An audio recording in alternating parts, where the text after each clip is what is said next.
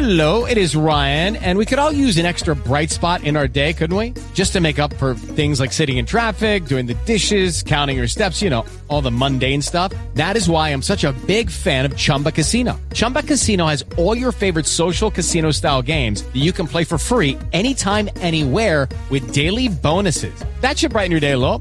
Actually, a lot. So sign up now at ChumbaCasino.com. That's ChumbaCasino.com. No purchase necessary. VGW Group. Void where prohibited by law. See terms and conditions. 18+. It is Ryan here, and I have a question for you. What do you do when you win? Like, are you a fist pumper, a woohooer, a hand clapper, a high fiver? I kind of like the high five, but if you want to hone in on those winning moves, check out Chumba Casino. At ChumbaCasino.com, choose from hundreds of social casino-style games for your chance to redeem serious cash prizes. There are new game releases weekly, plus free daily bonuses, so don't wait. Start having the most fun ever at ChumbaCasino.com. No purchase necessary. VGW Group. Void where prohibited by law. See terms and conditions. 18+.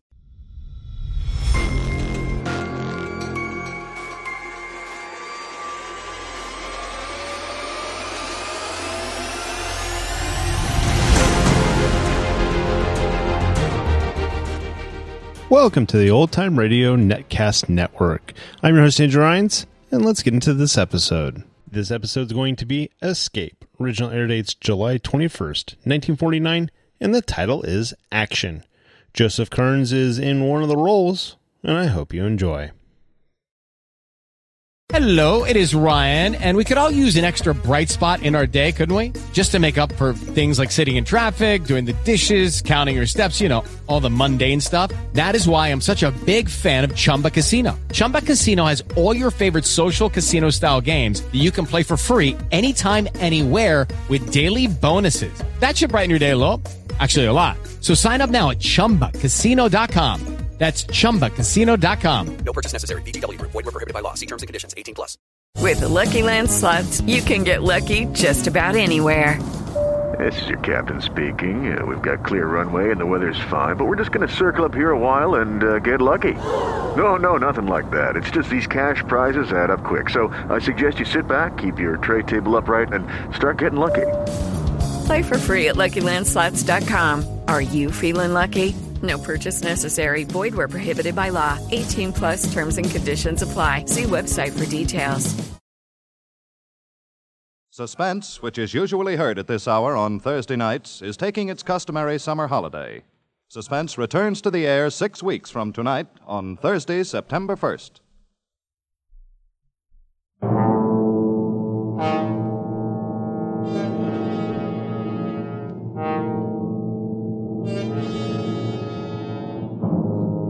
You are hanging by your fingertips on the sheer face of an icy cliff, suspended 1,000 feet above instant death, with your strength running out and with no chance for escape.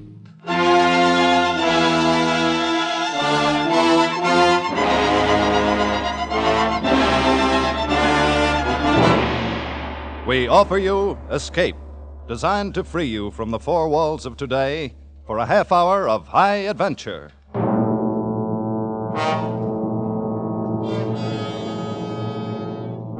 Tonight, we escape to the cold loneliness of a glacier high in the Swiss Alps, and to a man who learned much about death, as C.E. Montague tells it in his famous story, Action.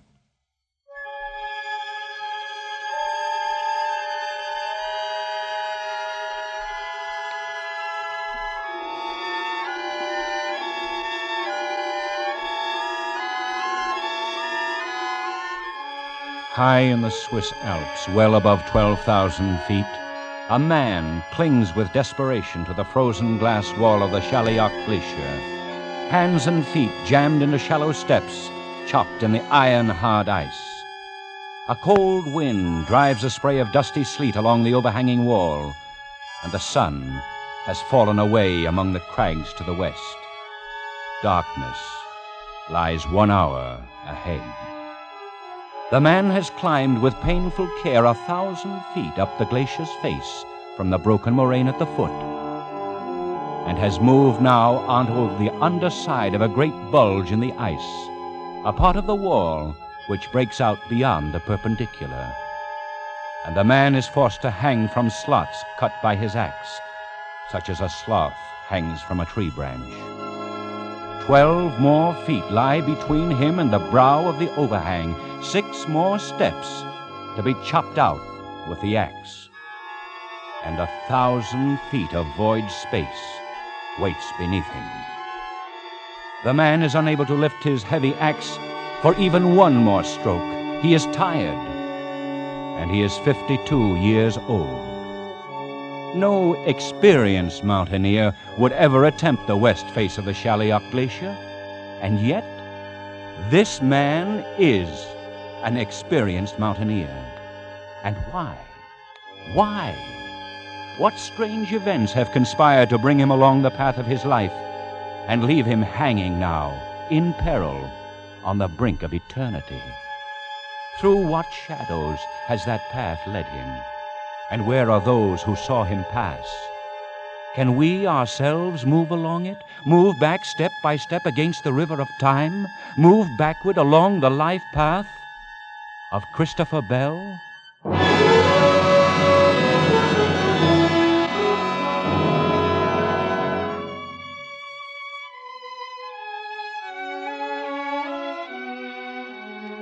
My name is Jean Vajour. I'm a guide for all the mountain trails on the Weisshorn and the Schallihorn. I talked with Mr. Bell this morning as he was leaving the village. Though, of course, at the time I did not know that was his name. The season is over, you understand. Winter will come in another week or two, and most all the visitors are gone. So, you see, I was very surprised to hear a stranger call out to me in English. Hello there. Which of these paths takes me to the foot of the Shalliok? The one on the left. But you will find no chimney there, sir. One arrives very soon at the glacier and can go no farther. Except, of course, to climb up it. The glacier? But that is impossible. It has never been done. Of course not. It's never been tried. There is not anyone who would be so foolish, monsieur. No, it isn't that. There are plenty of foolish people in the world. But even they hold on to their margin of safety. Margin of safety? Yes. The difference between the point where a man thinks he's reached his limit and the point where that limit really is. I'm afraid I do not understand this. All right. Take a mountaineer such as yourself. Uh-huh. You look at a slope and you estimate the effort needed to climb it. Yes. Then you estimate your own endurance. And if there isn't a good size safety factor, just don't make the climb. But it would be foolish not to do so. I dare say. Oh, it's all tied up in the fear of death. You take that out of a man for one instant, there's no telling what he might be able to do, or what limit he might reach. Well, and how should a man lose that fear? He can't. He can't lose it. It has to be done for him by things outside.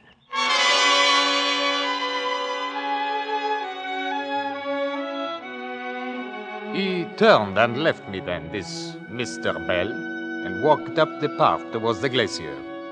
That was early this morning, and I did not see him again. His talk with me made no sense, and I could not understand what he meant to do or why he was going to do it.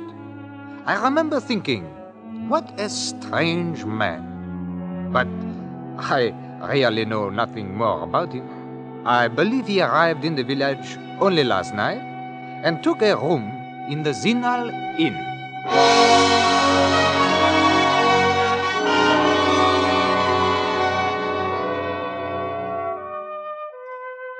My name is Greta de Gaspar, and I am staying out the week here in Zinal to close up the inn for the winter. I have known Mr. Bell for the last 30 years. Always before he came in the summer season for the climbing, and I was most surprised when he arrived last night. I opened one of the rooms and I found something for him to eat, and then later we sat and talked in front of the fire in the big empty lounge. Now, this is very good coffee, Madame Gaspard. Thank you, Mr. Bell. Had you let me know you were coming, I would have had everything ready for you, just like all the other times. Like all the other times. Now, this one's a little different, Madame Gaspard. You might call it a special visit. Oh, it is all so different now from the old days. Then it was you and your madame would come here, and it was Gaspard and I. And the summers, seem to last forever. I thought everything would last forever when she was alive. Now I'm really alone in the world. As am I. And it is not good to be alone. It gives one no reason for living. But there may be stronger reasons for not wanting to live. Is there something troubling you, Mr. Bell? No, not now. There may have been, but not now. Well, I shall be leaving quite early in the morning for a climb, so I think I'll go on to bed. Good night, Madame Gaspard. Mr. Bell left the inn this morning before I wakened, and I have not seen him again. I have never known him to act so strange before. I have no idea what the reason is or what he may be planning to do, but I am sure something is troubling him. Perhaps it may be something connected with his business in London.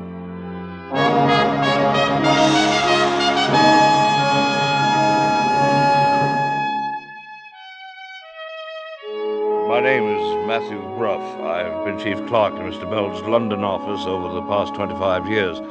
I've always found him to be a considerate and dependable employer.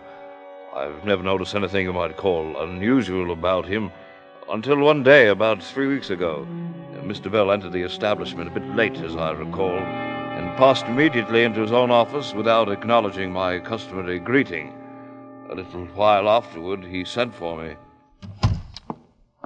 Well, Matthew, where do we go from here? I can't say that I follow you, Mr. Bell. I mean the company's on a steady footing, so if we use our heads at all, we don't stand much chance of losing anything. Yes, our position is quite secure. On the other hand, we can't expect to do any more growing. We're through expanding. Now on, it's merely a matter of operation. Most enviable conditions, sir. Is it? There's nothing more to look forward to, nothing more to work for. So, where do we go from here? Sir, Matthew, I'm putting you in charge of the business, turning it over to you effective this week. Mr. Bell, you can't possibly mean that. Oh, yes, I've just decided. But what are you going to do, sir? I'm taking a trip. I'm going to Switzerland, maybe do a little mountain climbing. Oh, well, then at least it's only temporary, just for whatever time you're gone. Yes, that's right. For whatever time I'm gone. Just for whatever time I'm gone.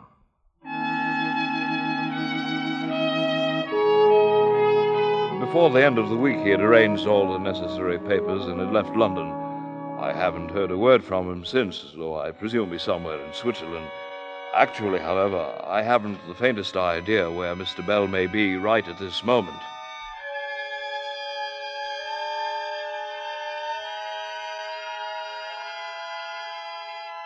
On the glacier, minutes pass, and the shadows grow longer from the jagged peaks to the west of the Shallyock, and reach out with dark fingers toward the man who clings to the icy wall.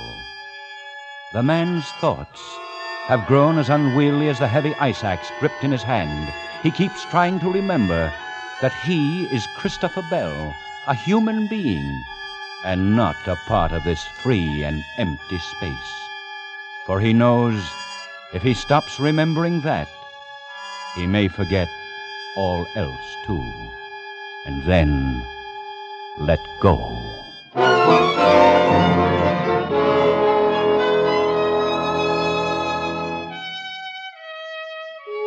There's been no reason for trying to locate Mr. Bell, since nothing of any importance has occurred during these 3 weeks. I'm sure he's quite all right. Only one thing still puzzles me a bit. The remarkable change in him on that morning 3 weeks ago. I never heard him talk like that before. And whatever the reason for it, I'm quite sure it was something that happened that morning before he came to the office.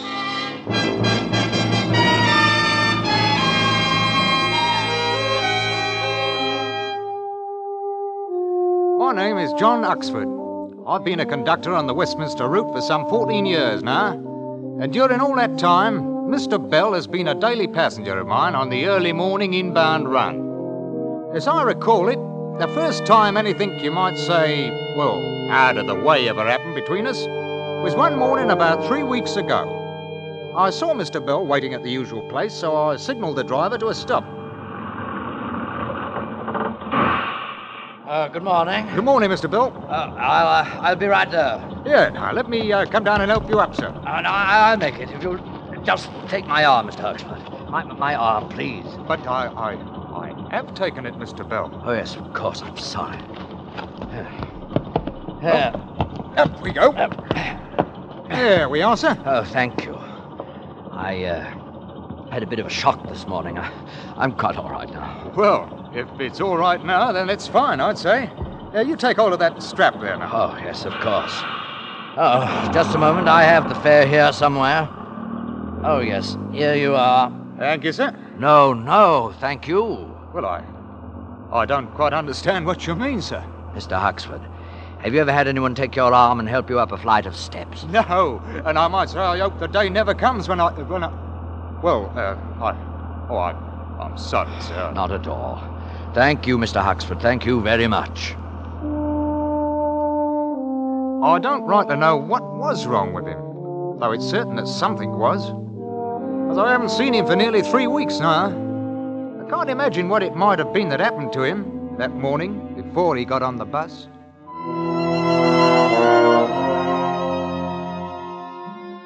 My name is Jenkins, and I've been Mr. Bell's personal valet for the past 12 years and 7 months. The master is traveling somewhere on the continent just at present. Been gone something over 2 weeks now. Decided rather suddenly, I believe. In fact, I rather think something happened one morning about 3 weeks ago that caused him to make up his mind, though I really haven't the faintest idea what it might have been. I can remember noticing a very strange look on his face when he came down to breakfast that morning, but I thought nothing of it at the time. Good morning, Jenkins. Good morning, sir. I trust you had a pleasant night's rest. Oh, yes, I did. Thanks, Jenkins. You'll be having the usual orange juice, toast? No. I want nothing except some coffee. Very well, sir. I'll bring it right away. I can't let him find out. I can't let anyone find out about it. Maybe it's a little better now. Maybe it's going away. Maybe I'm giving it too much importance. No, it's still there, that same lack of feeling, clear down the whole right side of my body. There. I can move my arms, my leg, all right. There's no feeling in them. They're numb. It's simply that at 52 years of age, I've had a light stroke. Your coffee, sir. Oh, thank you, Jenkins. Would you care for something more, sir? No, that's all. If you'll pardon me, sir, you don't seem quite yourself this morning. I do hope you're not ill. Oh, no, I'm quite all right, Jenkins. I hope you won't mind my saying this, Mr. Bell, but you don't take very good care of yourself anymore. Oh, now, Jenkins. It's been years now since you had a checkup, sir. Not since the mistress passed away, in fact. I'm quite all right, Jenkins. I'm quite all right. Then I'm relieved to hear it, sir. I'll bring your paper now. Good Lord. Is this what a man slaves his life away for, to end up helpless, dependent upon others, to be wheeled about, put out in the sun, taken in, like some great fat lava? Oh, it's disgusting. But I've got to face it. This stroke is the first warning. There'll be others, worse ones. And in a short time, I'll be helpless. Oh, there must be some way out. Not suicide, but some way. There's got to be some way.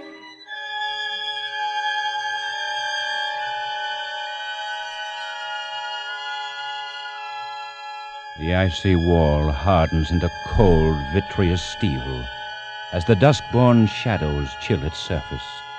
The merciless ice is beginning to freeze the cramped joints of the man's fingers now, and the heavy axe swings idly at his belt, tracing a fumbling pattern on the thin air of the void. How much longer now can he cling to those slots in the glacier's face? How much longer does he have to live? 30 seconds? A minute? What's the margin of safety now? And what does a man think of while his pulse beats slower and he waits to die? Strange how I'm able to go on hanging to this slope, clinging on to life when I can't feel another ounce of strength left in me. I was right. Dying isn't so bad, really. Not when it's like this. It's rather pleasant, in fact. It looks so soft down there. The shadows and the snow. And the wind. Perhaps I could let go and float out in the wind like an eagle. Be blown along by it like drifting snow. The sun's gone now. It'll be full dark in a few minutes. Maybe I can hold on that long, till everything is dark, even the snow and the ice. And who knows? Perhaps I'll watch the sunrise tomorrow and set again. And even beyond... Oh, no. I can't last even one full minute longer. I'm through, I'm finished. I can't even last a half minute. Chips of ice sliding over the edge. Funny how a glacier sheds off that way. I suppose the difference in temperature between day and... Wait. An ice axe. That was an axe. No other sound in the world like it. Fell from up above the overhang there. There must be somebody up there on the slopes, coming down from the top. There is. Wait, that's 5, 6, 7, 8, 9, 10. That's a mountaineer's call for help. Someone's dropped his axe and he's in trouble up there. It's right above this bulge. If I can only... No. Throat's too dry. Well, 6 more steps to cut to reach the edge there. All right. 6 more steps. Now, 5 more steps.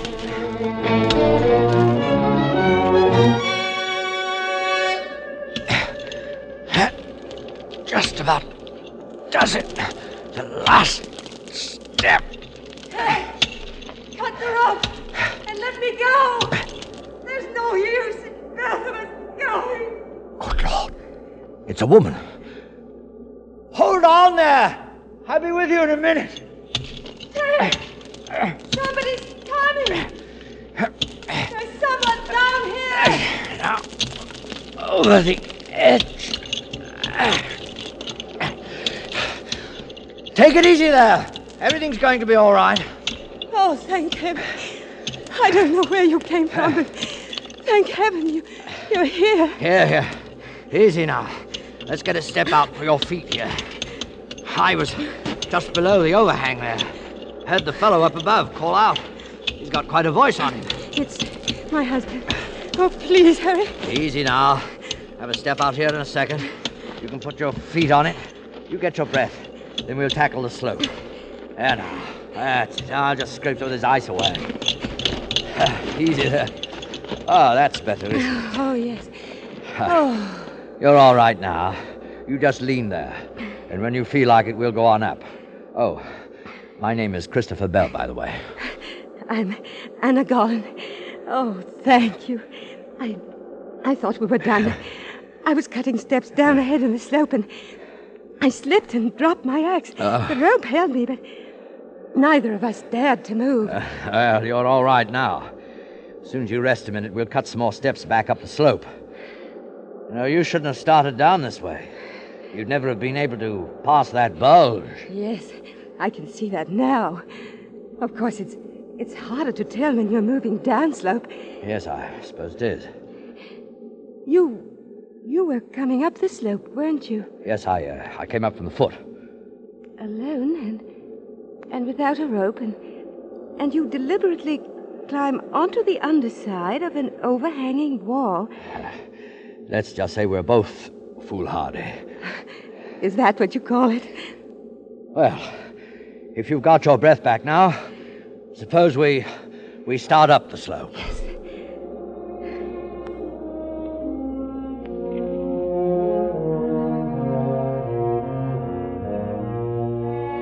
My name is Theodore Gollan, and I am the husband of the woman who slipped and fell on the wall of the glacier. I'm a physician, formerly of Harley Street, London. I've practiced in Paris for several years now. I met Mr. Bell when he and my wife reached the ice ledge where I stood waiting above them. I was not immediately aware of his trouble, but found out about it a short time later, when we reached the rest hut at the top of the ridge. While my wife heated water for tea at the far side of the room, Bell and I fell into a much more personal conversation than strangers normally do. This sometimes happens when people have been very close to death.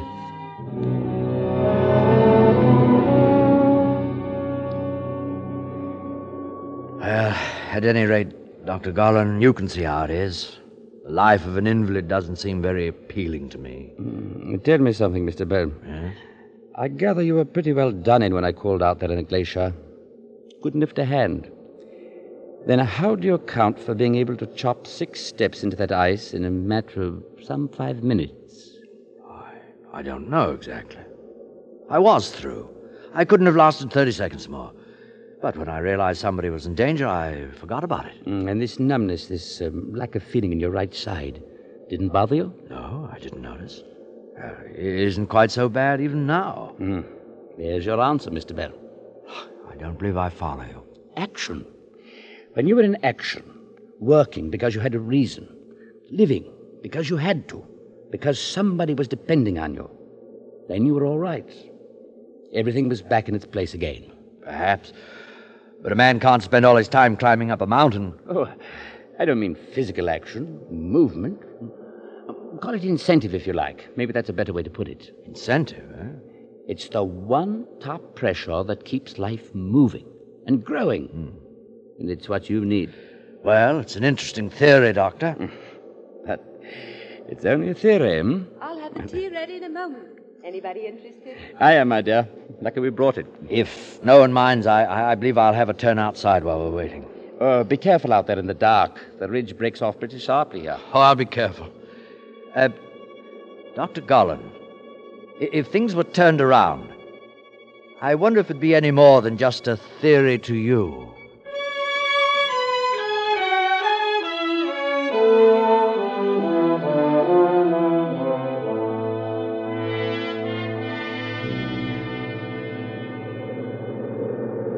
Mr. Bell, where are you? I'm over here, Mrs. Garland. Beautiful, isn't it? With the stars so clear and bright. Yes. Well, there won't be many more clear nights before the winter storms. It would be a shame to give it up, you and I. What do you mean? I've got to say this quickly. We're not the kind to commit suicide, you and I. What? You deliberately climbed into a dead end out on that glacier. And I did the same thing. I went ahead and I picked the route down that slope. Sure. No, wait. In 30 seconds, I would have cut myself loose from that rope. Oh, we went to an awful lot of trouble so we wouldn't have to call it suicide. You? But why? I have a brain condition. There's no point in going into it, but it's incurable. Sooner or later, at any moment, I shall go blind. Oh, no. My husband doesn't know about it, and I don't want him to know. I'll make a bargain with you. What sort of bargain? I'm not brave, really. To go on living, I need something to cling to. I need to know all the time that there's someone else with courage, too. Mr. Bell, I'll go on living if you will. I'd say you're amazingly brave. If I were, I could do it alone, without having to make myself dependent on you and on your courage. That sort of thing would work both ways. I wouldn't dare let you down. Nor could I you. Do you want to make that bargain? Shall we go on living, Mr. Bell? As I said before, I am Dr. Theodore Garland. And I met Mr. Bell some 3 hours ago on the Shalioch Glacier. At the moment, he's outside the hut a few yards away, talking to my wife. I can hear the sound of their voices, but I can't make out the words. However, I know what they're talking about and what his answer will be. My wife and I discussed that before she went to join him. You may have heard of my wife, incidentally, though it would likely have been under the stage name she uses in the Paris theater. You see, she's quite a talented actress.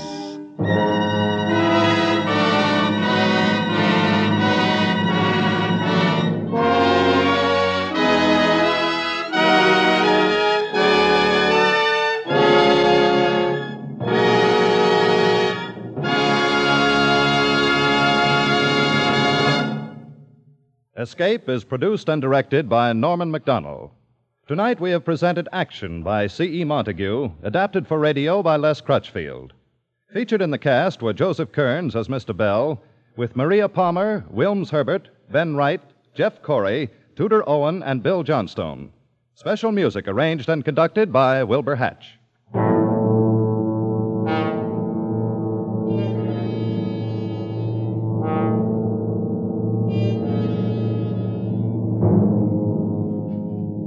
Next week, you are trapped in the native quarter of Mozambique, with the police closing in on you, while at your feet lie two dead men, and standing beside you is a sultry girl who offers you escape.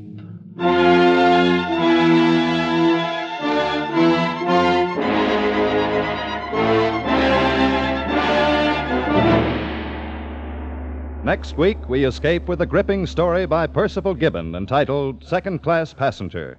Be with us next week at this same time when once again we offer you Escape.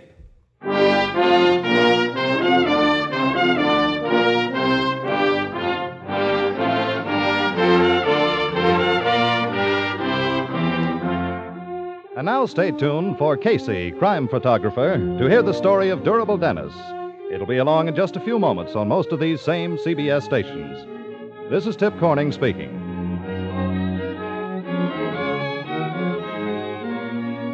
This is CBS, the Columbia Broadcasting System.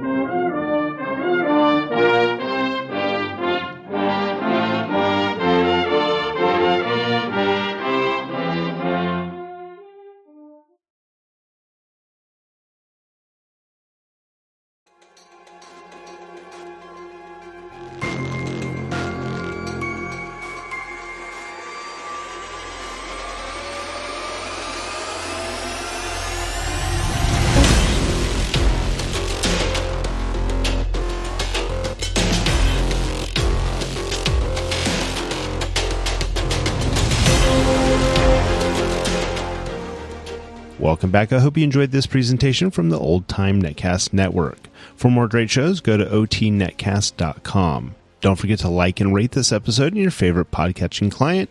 Follow this show on Facebook by going to otnetcast.com/Facebook. This episode is covered under the Attribution Non-Commercial Share Alike copyright. For more information, go to otnetcast.com/copyright.